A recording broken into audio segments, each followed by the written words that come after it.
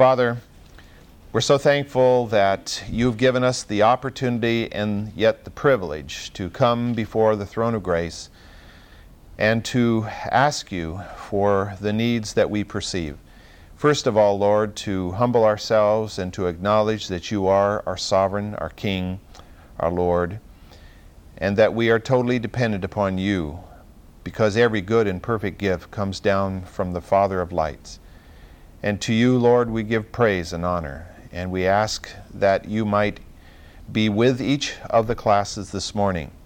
Guide us in our understanding of the Word of God, and pray that we will hear what you are saying to us. And Lord, in the service that is going on at this time too, that you'll bless every aspect and empower the Word there. We ask in Jesus' name, amen. Genesis chapter 49, we've been studying the deathbed prophecies of Jacob concerning his 12 sons.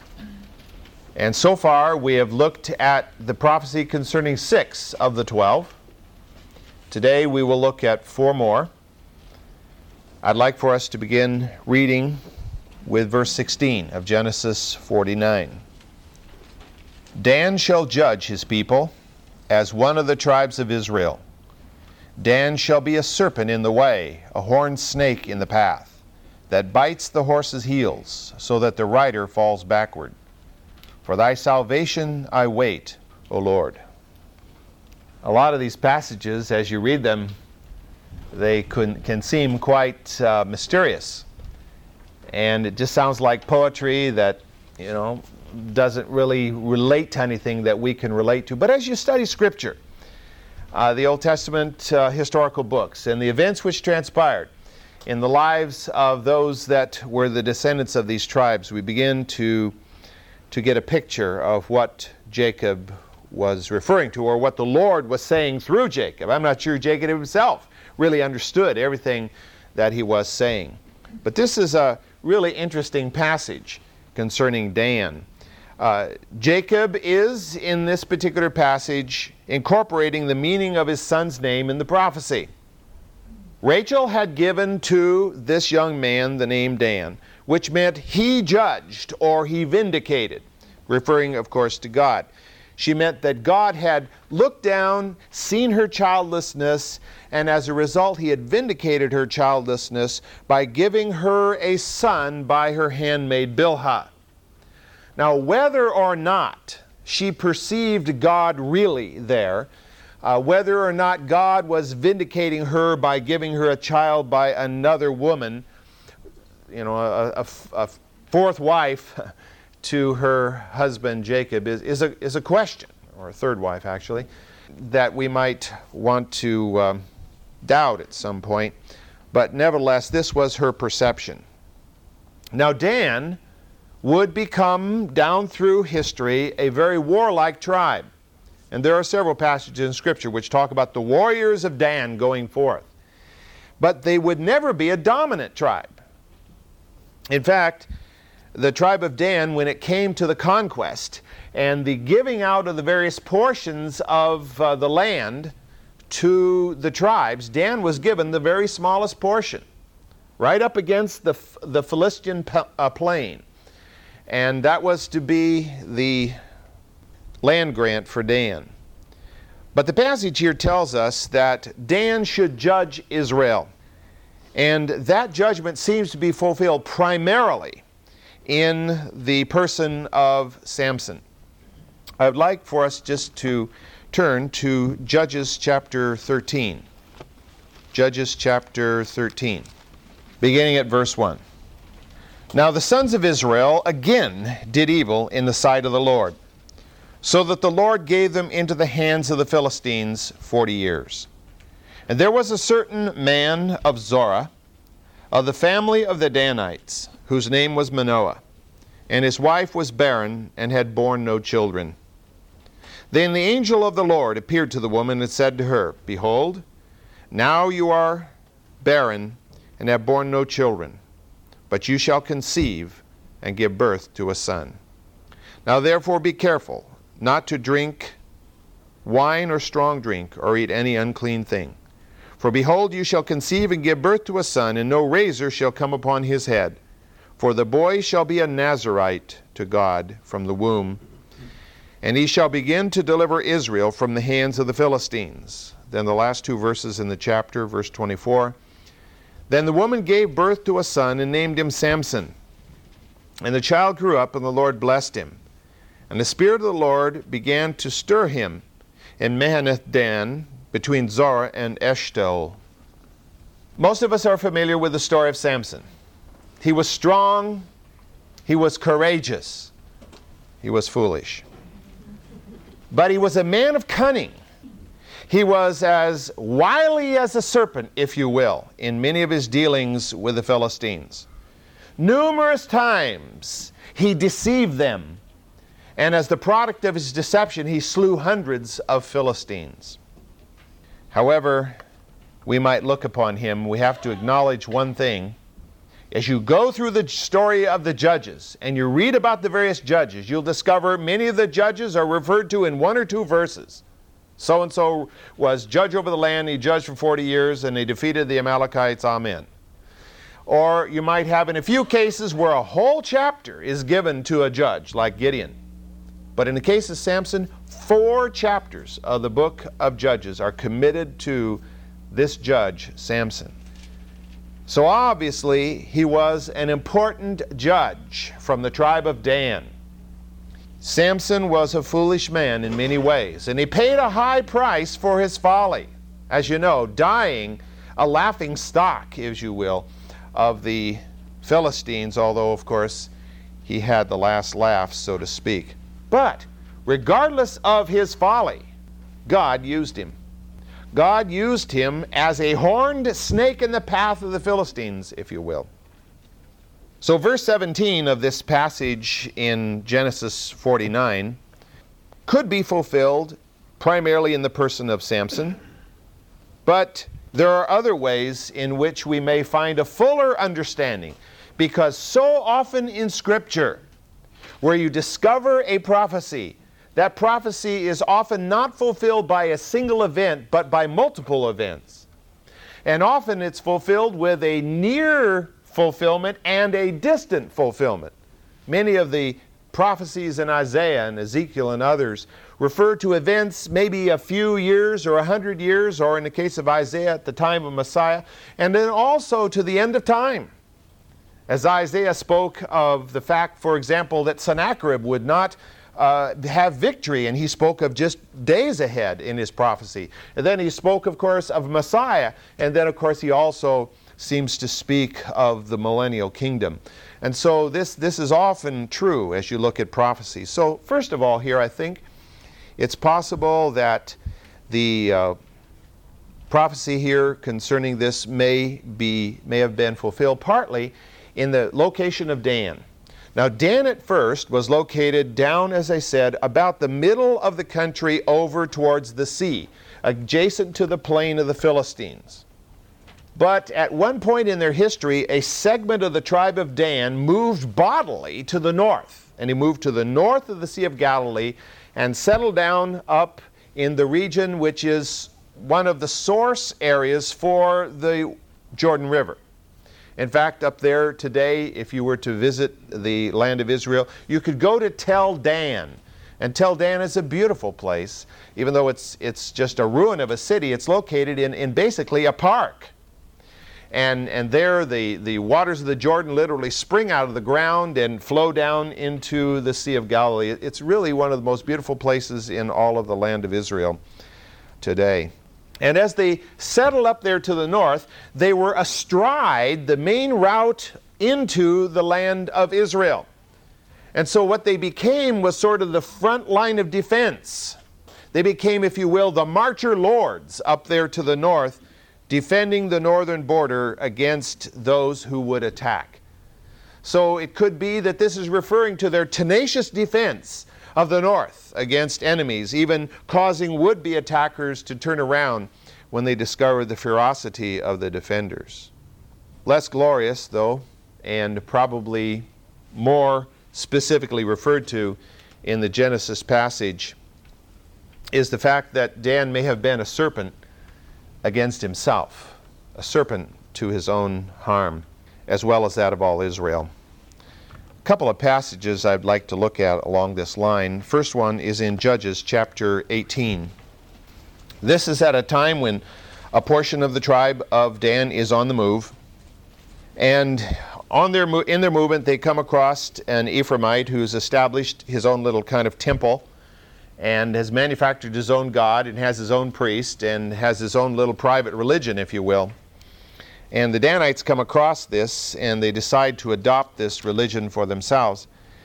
And so they steal the gods and steal the priest and go on their way. And then in verse 30, and the sons of Dan set up for themselves the graven image. And Jonathan, the son of Gershom, the son of Manasseh, he and his sons were priests to the tribe of the Danites until the day of the captivity of the land. So they set up for themselves Micah's graven image, which he had made, all the time that the house of God was at Shiloh. During the time of the judges, the tabernacle had been set up at Shiloh, and we noted that, a couple weeks ago. And all that time, the Danites, at least those who moved to the north, were not worshiping at Shiloh, but they were worshiping their own graven image with their own little priesthood here, a manufactured god by an Ephraimite by the name of Micah. So what you have here is idolatry being introduced into the land and sustained by the tribe of Dan until the day of the captivity. It's a long time for them to tenaciously stick to a pagan deity and to worship. And that becomes a snake in the land, if you will. This further is illustrated in the passage in 1 Kings chapter 12. If you remember, when Solomon died, his son Rehoboam was supposed to inherit the throne of all Israel, but Rehoboam foolishly followed the advice of the young men he'd grown up with rather than listening to the wise counselors of Solomon. And he basically told Israel that if you make me king, I'm going to whip you with scorpions. You're going to obey me. And as a result, there was rebellion in the ranks, and Jeroboam became the leader of 10 of the tribes, and Rehoboam was left only with 2, basically Benjamin and Judah. And so in 1 Kings chapter 12, we discover that the king, this is Jeroboam, chapter 12, verse 28. So the king consulted and made 2 golden calves, and he said to them, "It is too much for you to go to Jerusalem. Behold your gods, O Israel, that brought you up from the land of Egypt." And he set one in Bethel, and he put the other in Dan. He didn't want the people of Israel going to Jerusalem to worship. Because if they went to Jerusalem to worship, they might think, whoa, we've blown it here. We're not any longer under God's chosen rule. We're not under the descendant of David. And we're separated from this glorious temple that Solomon built. And here we are living in this divided condition. And so in order to prevent that, Jeroboam created 2 gods, 2 golden calves, after the image, of course, of the memory of the image of one that was created by Aaron in the wilderness, and which they at that time claimed was the God they had followed out of Egypt. And so he's resurrecting this old idea, and he builds 2 of these calves, one at each end of the country, so people didn't have to go too far. The ones at the southern end could go to Bethel, and the ones at the northern end could go up to Dan. And thus the land was bracketed with these idolatrous images. And so Dan became a center for calf worship. And this was sustained throughout the history of the northern kingdom of Israel. So like an unseen serpent, a venomous, sand-colored, horned snake that's not seen until the horse is upon him. Then the horse, frightened, rises up and throws his rider. So was this insidious sin of idolatry, which crept in, and it really did topple the great Davidic Empire.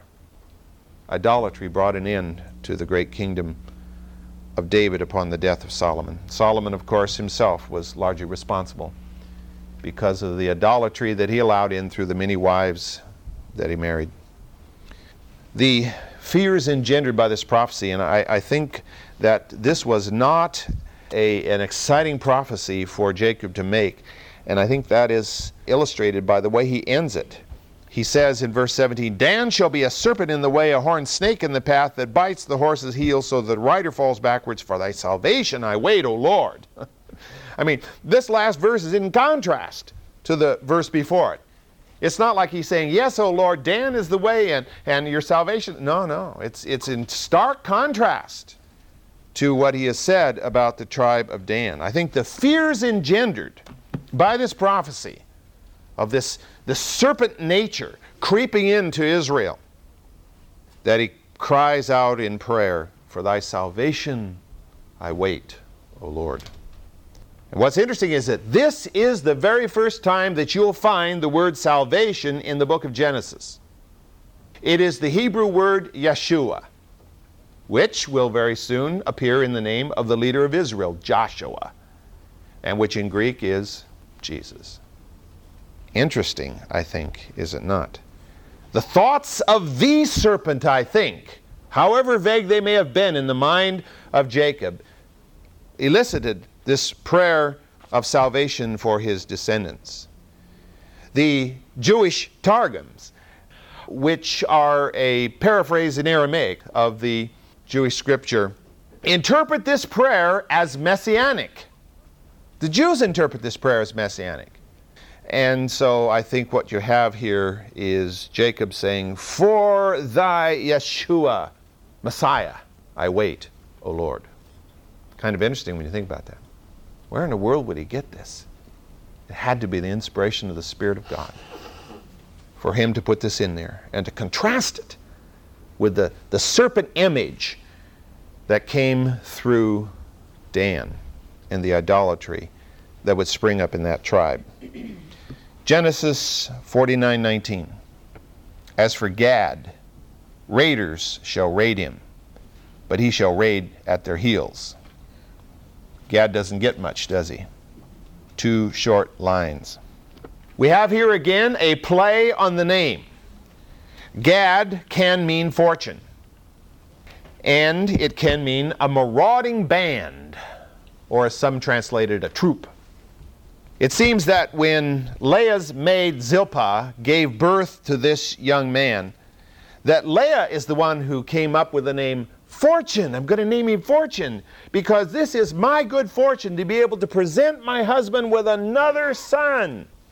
You see, both Rachel and Leah considered the sons born through their handmaids to be their sons. And legally in those days, that was the way it was. And so she was in effect saying, how fortunate I am to be able to give my husband another son because she so desperately wanted her husband to love her. And she felt the more sons she gave him, the more he might love her. It was kind of a forlorn hope, but it was nevertheless her hope. But Jacob here is obviously not using the word fortune as he is speaking concerning his son. He is using the other meaning of the term, the meaning of a marauding band, of a troop of warriors. So he prophesies here that raiders will invade the territory of Gad, first of all. Now, Gad, of course, along with the other tribes of Israel, participated in the conquest under Joshua. And they conquered the land, and then they inhabited the land, and it was kind of a turnkey country. They captured it, and the orchards were planted, and the vineyards were planted, and the fields were planted, and houses were already built, and they just basically took over. It was not it wasn't like some of the Germanic invasions when they occurred into the Roman Empire, or when the Anglo-Saxons invaded Celtic England or something, or Roman England. They didn't come through and pillage and burn and destroy. They came in and took it all over because it was their land. Just get rid of the people, that's all. And everything that's already here, that's ours. And so they took it. And Reuben, Gad, and one half tribe of the tribe of Manasseh asked permission of Moses to settle on the eastern side of the Jordan River in what would be known earlier this century as Transjordan. They wanted to settle what is known physiographically as the Dome of Gilead. Gilead was the land directly across from Canaan on the east side of the Jordan River. You go into the Jordan Valley, which is below sea level. Many people don't realize that the entire Jordan Valley is below sea level. And that as you rise up out of the Jordan Valley, you rise up the cliffs, the escarpment up to what's called the Dome of Gilead. And it gets 4,000 feet up there above sea level. And up in that area, these tribes would live, all the way between the Yarmuk, which is a major river which comes out of the east, just south of the Sea of Galilee, clear down to the northern end of the Dead Sea. That whole region over there, which is in Jordan today, the country of Jordan, was to be given to them. And Moses told them, yes, you may inhabit it, but you must send your warriors with the rest of Israel to conquer the land. You can't cop out here and say, well, we've conquered this area, that's good enough for us, you guys go take the rest. No, they had to go. They promised to do that, and so they were allowed to settle on the east side of the Jordan River. So, as such, Gad became, along with Reuben and half the tribe of Manasseh, a buffer between Israel and the marauding bands of the Syrian desert. Most of us, I think, know enough about Near Eastern history to realize that out of the deserts, whether it be the Syrian desert or the Arabian desert or the Sinai itself, there often came into the settled areas bands of nomads. People who lived raising animals out in the desert, but most of those people got bored with their lifestyle out there. And, after a while, it's kind of boring to eat the same old stuff. So you raid into a settled area, and you take all the goodies and get a few more slaves that you can sell in commerce. And so this was a very common activity for the Bedouins of that part of the world in those days, and in far more recent times too.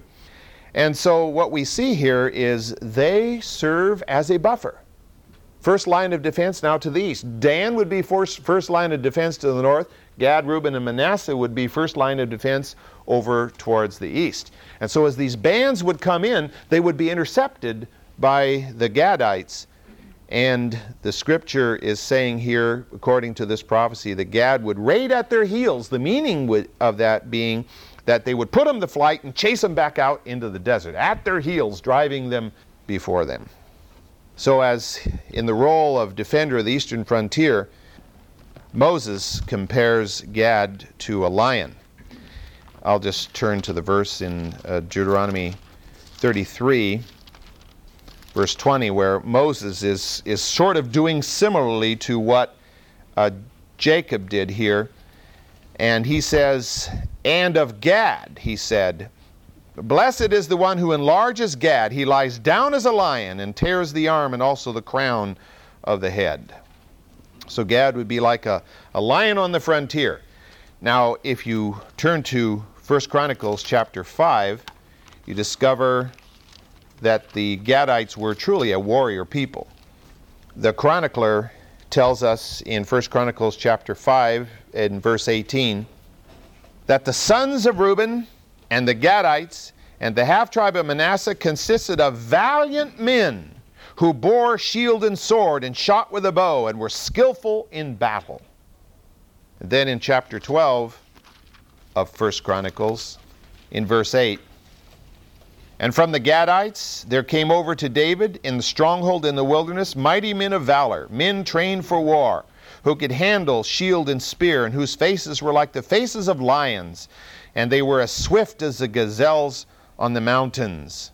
And verse 14, these are the sons of Gad, were captains of the army. He who was least was equal to 100, and the greatest to 1,000. How would you like to be as the least equal to 100 of the enemy, as the greatest equal to 1,000 of the enemy? Well, it's obviously a measure of poetic hyperbole, but nevertheless it speaks of the greatness of the tribe of Gad as a warrior people. So it seems that in prophesying concerning Gad, it's basically a positive prophecy. All right, back to chapter 49 of Genesis, verse 20. As for Asher, his food shall be rich. He shall yield royal dainties. Okay. After reading about Gad, I don't know. Of course, it's kind of like the next verse too, which we'll be looking at in a few minutes. Naphtali is a doe let loose. He gives beautiful words. Sounds like we have the gourmet cooks and the poets here coming up after the warring Gadites and the snake in the grass Dan. Well, Jacob can say one thing about his sons. There's a variety here. And about the peoples that would come from his sons. They're not all cookie-cutter Jacobites, if you will. Well, the name Asher, like the name Gad, has two significantly different meanings. One of the meanings is happy, and the other meaning is advance. Leah gave this name to the second son born through her handmaid Zilpah. She gave him the name Happy because she was happy that she could yet give another son to Jacob. This lady, we emphasized this, I think, when we studied Leah, but it just keeps coming back. This poor lady never got the message that Jacob was simply not going to love her as he loved Rachel. There just wasn't any way he was going to do it. She could give him 100 sons, and it wouldn't change him. And yet, you can still see her desire and her hope that she would be accepted as an equal to her sister. And it's kind of a frustration, but it's carried on in the names of the children born to her and to her handmaid. But Jacob doesn't use the word happy here. He uses it in the sense of advance. And this is not a military term, however, as he is using it. He's saying that advancing out of or coming out of the tribal territory of Asher will be rich foods, even royal dainties. Now, if you go back to Joshua chapter 19, we won't do it, but sometime if you want to go back and read through that chapter, be sure you have an atlas in front of you, because it's a very confusing, and even then you won't get it exactly right, because we're not exactly sure where all the borders of the tribal territories were.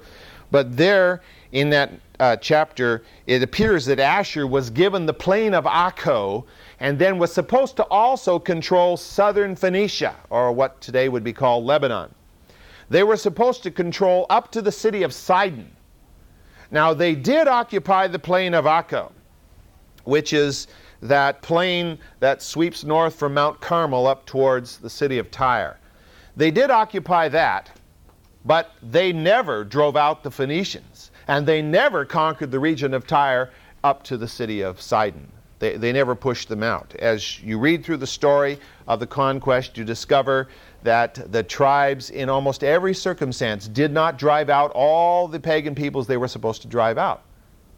I mean, they made their first big mistake, and it was Joshua's fault as much as anyone, as after they had taken Jericho and Ai, and the next down the line they were headed in the direction of Jerusalem, and they got tricked, if you remember. The Hivites from Gibeon came and said, "Oh, we're from a distant country, and we heard how powerful and wonderful you are, and we want to be your friends." And Joshua was a little bit suspicious. How do we know that you're not just next down the line? They showed him all this dried bread and worn out clothing and moldy water, and which of course they brought with them in that condition. And they made this treaty, and they found out they were the next people down the line, the city of Gibeon, which they were supposed to take, and they didn't. They had to leave them because they'd made a treaty that they wouldn't kill them. And that was the first crack in Pandora's box, if you will. And after that, there were other peoples they didn't drive out of the land. And because they didn't drive them out of the land, they had cancer in their midst. Idolatry would continue to be a threat to the people. So the Asherites did not drive the Phoenicians out of the territory they were supposed to occupy, the northern part of it anyway. Now, the plain of Akko was very fertile. The plain of fertile was very Akko. Either way, you like it. If you go there today, it is a fertile land, even today. You'll go there and you'll find that there are, I forgot what you call them. They're not kibbutzim, but they're sort of in between. Anyway, this is a very productive place even today. and the whole plain is very productive, very fertile. And apparently some of the food of that region was so high in quality of that day that it was worthy of being served to kings of Israel and probably kings of Phoenicia. And most outstanding from that region was its production of olive oil. And even today, olive oil is produced in that region. And rather obliquely, Moses seems to make a reference to this in Deuteronomy chapter 33, where he is speaking of Asher in the 24th verse, and he says, and of Asher he said, more blessed than sons is Asher. May he be favored by his brothers, and may he dip his foot in oil. Specifically referring to olive oil, but as I mentioned to you, I guess it was last week, there are some who interpreted this meaning petroleum, and have actually spent millions of dollars trying to drill for petroleum in an area where there isn't any, because they thought that's what this meant. It means olive oil. They didn't have any other kind of oil in the day we're talking about here.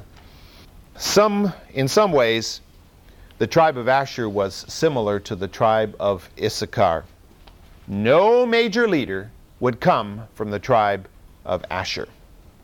And by the time of David, the tribe was apparently becoming compromised in its relationship to the Phoenicians to the north. They had not driven them out. They not only hadn't driven them out, they had established a relationship with them and were being influenced by them. When the scripture says that we are not to create an unequal yoking, it refers to many circumstances when this could happen. Because whenever you yoke a believer with a non-believer in some kind of a binding relationship, it's virtually always to the disadvantage of the believer. Because you don't know, I don't know, the person who gets involved does not know whether that unbeliever will come to know the Lord. But we do know that an unbeliever will be constantly polluting the relationship. And so it was with the Phoenicians here. They were so polluting the relationship of the Asherites with the Phoenicians that when David lists the tribes, and you can go to the 27th chapter of 1 Chronicles if you want some time and read through that list. But when David lists the tribes, their chief officers and their princes, the tribe of Asher is not even mentioned. Talks about Zebulun and Naphtali and Reuben and Gad and Manasseh and Judah and Ephraim. But glaringly absent is the tribe of Asher. It's not even mentioned in David's list of leaders of the land. And it seems that the reason for that could very well be that Asher had allowed the attractions of the world, the commerce, the culture, and the idolatry of the Phoenicians to choke them out of God's nation. All you have to do is sometime when you feel like polluting your mind, I guess, read about the religion of the Phoenicians. It was highly sensual, very oriented towards ritual prostitution of both males and females. All kinds of incense and pageantry and gold and silver and fineries. I mean, throughout the scripture it seems that Tyre and Sidon are the symbol of the commerce of this world. Ezekiel talks quite a bit about it. And it seems that being juxtaposed with that nation, that they were constantly being influenced, and rather than winning the Phoenicians to the God of Israel, the Phoenicians won the Asherites to Baal. And I think this serves as a warning that unless one is on guard, it's very easy for us as believers to become a part of God's people primarily in name and not in reality. And I thought it was fitting here to include the warning given by the Lord through John in the book of Revelation, because it really seems to apply to this situation involving Asher.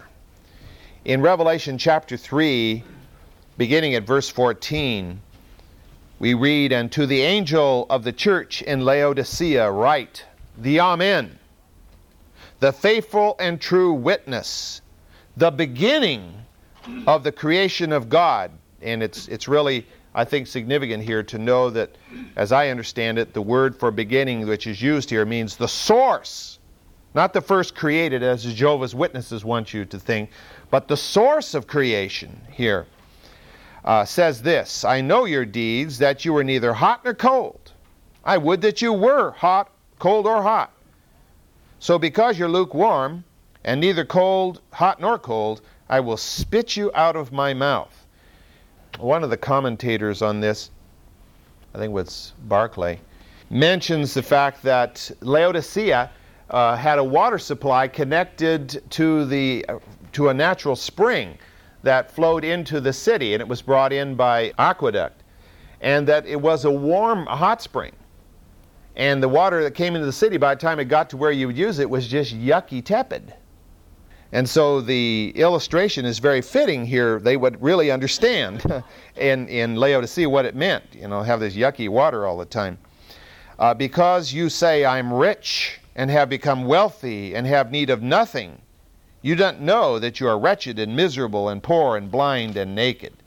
I advise you to buy from me gold refined by fire, that you may become rich, and white garments, that you may clothe yourself, and that the shame of your nakedness may not be revealed, and eye salve to anoint your eyes, that you may see.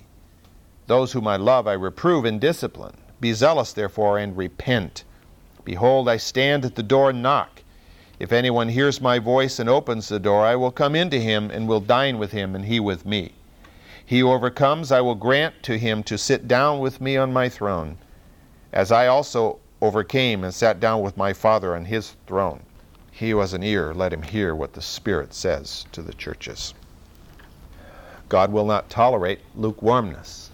God will not tolerate a Christianity where we name the name, but the power is not there, where the reality is not there, where we, on Sunday, look pious and smile and shake hands with brother and sister so-and-so, and on Monday we curse our fellow employee, or we rip off our employee, or whatever. We cheat on our income tax, or whatever it is we do that denies the faith we proclaim. God says, you're lukewarm and I won't have it. I wish you were either hot or cold. And so Asher ends up being seemingly blotted out. As far as David is concerned, and the Davidic Empire and the Davidic kingdom, there was nobody from Asher who amounted to Hill of Beans. Didn't even make the list, which is kind of sad because they were a big tribe. At one time, they were able to put 44,000 troops into the field. In fact, early in David's time of beginning to conquer, there were Asherites in his army, 44,000 of them. But by this time, they seem to have just disappeared because of the attraction of the world. What was it, Demas? Is it Demas who Paul said he was lost to us because of the attractions of the world? It's interesting that the only Asherite of significance in Scripture, that Scripture makes any point of, is Anna in Luke chapter 2. Luke 2, verse 36. And there was a prophetess, Anna, the daughter of Phanuel, of the tribe of Asher. She was advanced in years, having lived with a husband 7 years after her marriage, and then as a widow to the age of 84. And she never left the temple, serving day and night with fastings and prayers. And at that very moment she came up and began giving thanks to God, and continued to speak of him to all those who were looking for the redemption of Jerusalem. A lady whose personal relationship to the Lord brought to her the joy of being able to see the Messiah before she died, after being a widow all those many, many years. Reminds me of Polycarp, a great leader of the church in the 2nd century, whom, according at least to tradition, when he was in his 80s, was required to deny his faith in Christ, and basically told that, you're an old man, we don't want to hurt you, deny Christ and we'll let you go. And he said, how can I deny the one who has done me nothing but good? I'm paraphrasing very broadly here. lo, these 80 some odd years, for 84 years, something very similar to this. And he died a martyr's death because he would not deny Christ. And so Anna was blessed. An Asherite who was truly blessed, who was truly a follower of God. And then finally today I'd like for us to look at verse 21. I read it a few moments ago, referring to Naphtali. Naphtali is a doe let loose. He gives beautiful words. This is Jacob's second son by Rachel's maid Bilhah. And he was named Naphtali by Rachel. She felt that she was wrestling with her sister. She knew that Leah was trying to gain equality with her by all these sons that were being born. And so she felt like she was in a wrestling match trying to hold on to Jacob's love in the face of the fact that she was barren and her sister was productive, if you will. And so she felt like she was wrestling with her sister, so she names her son Wrestling. Notice the contrast. Leah names her sons Fortune and Happy. Rachel names her son Wrestling. It's interesting, though, unlike most of the previous prophecies we've been studying here, he does not seem to pick up on the name when he makes this prophecy. Jacob does not seem to pick up on the meaning of the name. Instead, he portrays Naphtali as a graceful, swift, wild deer. Possibly this is a reference to the fact that it seems that the warriors of Naphtali were noted for their fleet-footedness. And that may be the result partly of the fact that Naphtali was located up in Upper Galilee, where it was pretty rugged terrain, and maybe climbing all those mountains made them good runners. But whatever the case is, their fleet-footedness seems to have played a role in a major victory which occurred in the days of the Judges. In Judges chapter 4, we read, beginning at verse 6, Now she, this is Deborah, now she sent and summoned Barak, the son of Abinoam, from Kadesh Naphtali, and said to him, Behold, the Lord God of Israel has commanded, Go and march to Mount Tabor, and take with you 10,000 men of the sons of Naphtali and of the sons of Zebulun. And I will draw out to you Sisera, commander of Jabin's army, and with his chariot and his many troops to the river Kishon, and I will give him into your hand. Using the word river for Kishon is using the word in a very broad sense of the term. The Kishon is just a little creek. Verse 16, But Barak pursued the chariots and the army as far as Harosheth Hagoyim, and all the army of Sisera fell by the edge of the sword, not even one was left. It seems that the soldiers of Naphtali, fleet-footed as they were able to even defeat the chariots. Of course, Scripture tells us the chariots became bogged down in the mud of the flooded Kishon, and that the chariots kind of were rendered relatively useless. But the men of Naphtali, along with the men of Zebulun, were able to destroy, under Barak's leadership, the armies of Sisera. In verse 21, it says he gives beautiful words. Now, if you happen to have the NIV in front of you, they translate a different word here. It's as if they do not find the word emmer, but immer here in this place, and that would be a baby animal, basically. And so they translate bears beautiful fawns or lambs in this particular circumstance. And this is logical. As you read the verse, it would seem to flow with that kind of a translation. Naphtali is a doe let loose, and he gives beautiful fawns. And that seems to make a very poetic little scene. But the majority of the translations do not translate it as fawns, but translate it as words in this particular circumstance. And so, is it that Naphtali was somehow blessed with an abnormal number of poets? Well, we don't know. But two possible understandings here. One would be that in the victory we just read about, it was the fleet-footed soldiers of Naphtali who, in winning their great victory, inspired Deborah to the great song of victory which she created and which is written in the 5th chapter of Judges. So in a way, they kind of inspired the poetry, if you will. But more likely is the understanding that is based on the passage in Matthew chapter 4, beginning at verse 13. Well, let's begin at verse 12. Now when he heard that John had been taken into custody, he withdrew into Galilee. And leaving Nazareth, he came and settled in Capernaum, which is by the sea, in the region of Zebulun and Naphtali, which this was to fulfill what was spoken through Isaiah the prophet, saying, the land of Zebulun, the land of Naphtali, by the way of the sea, beyond the Jordan, Galilee of the Gentiles. The people who were sitting in darkness saw a great light. And to those who were sitting in the land in the shadow of death, upon them a light dawned. And then verse 17 specifically, from that time Jesus began to preach and to say, repent, for the kingdom of heaven is at hand. Much of Jesus' ministry took place in the land of the tribe of Naphtali, specifically in the areas around Nazareth and then over on the Sea of Galilee at Capernaum. And Jesus began there first to preach the beautiful words of repentance.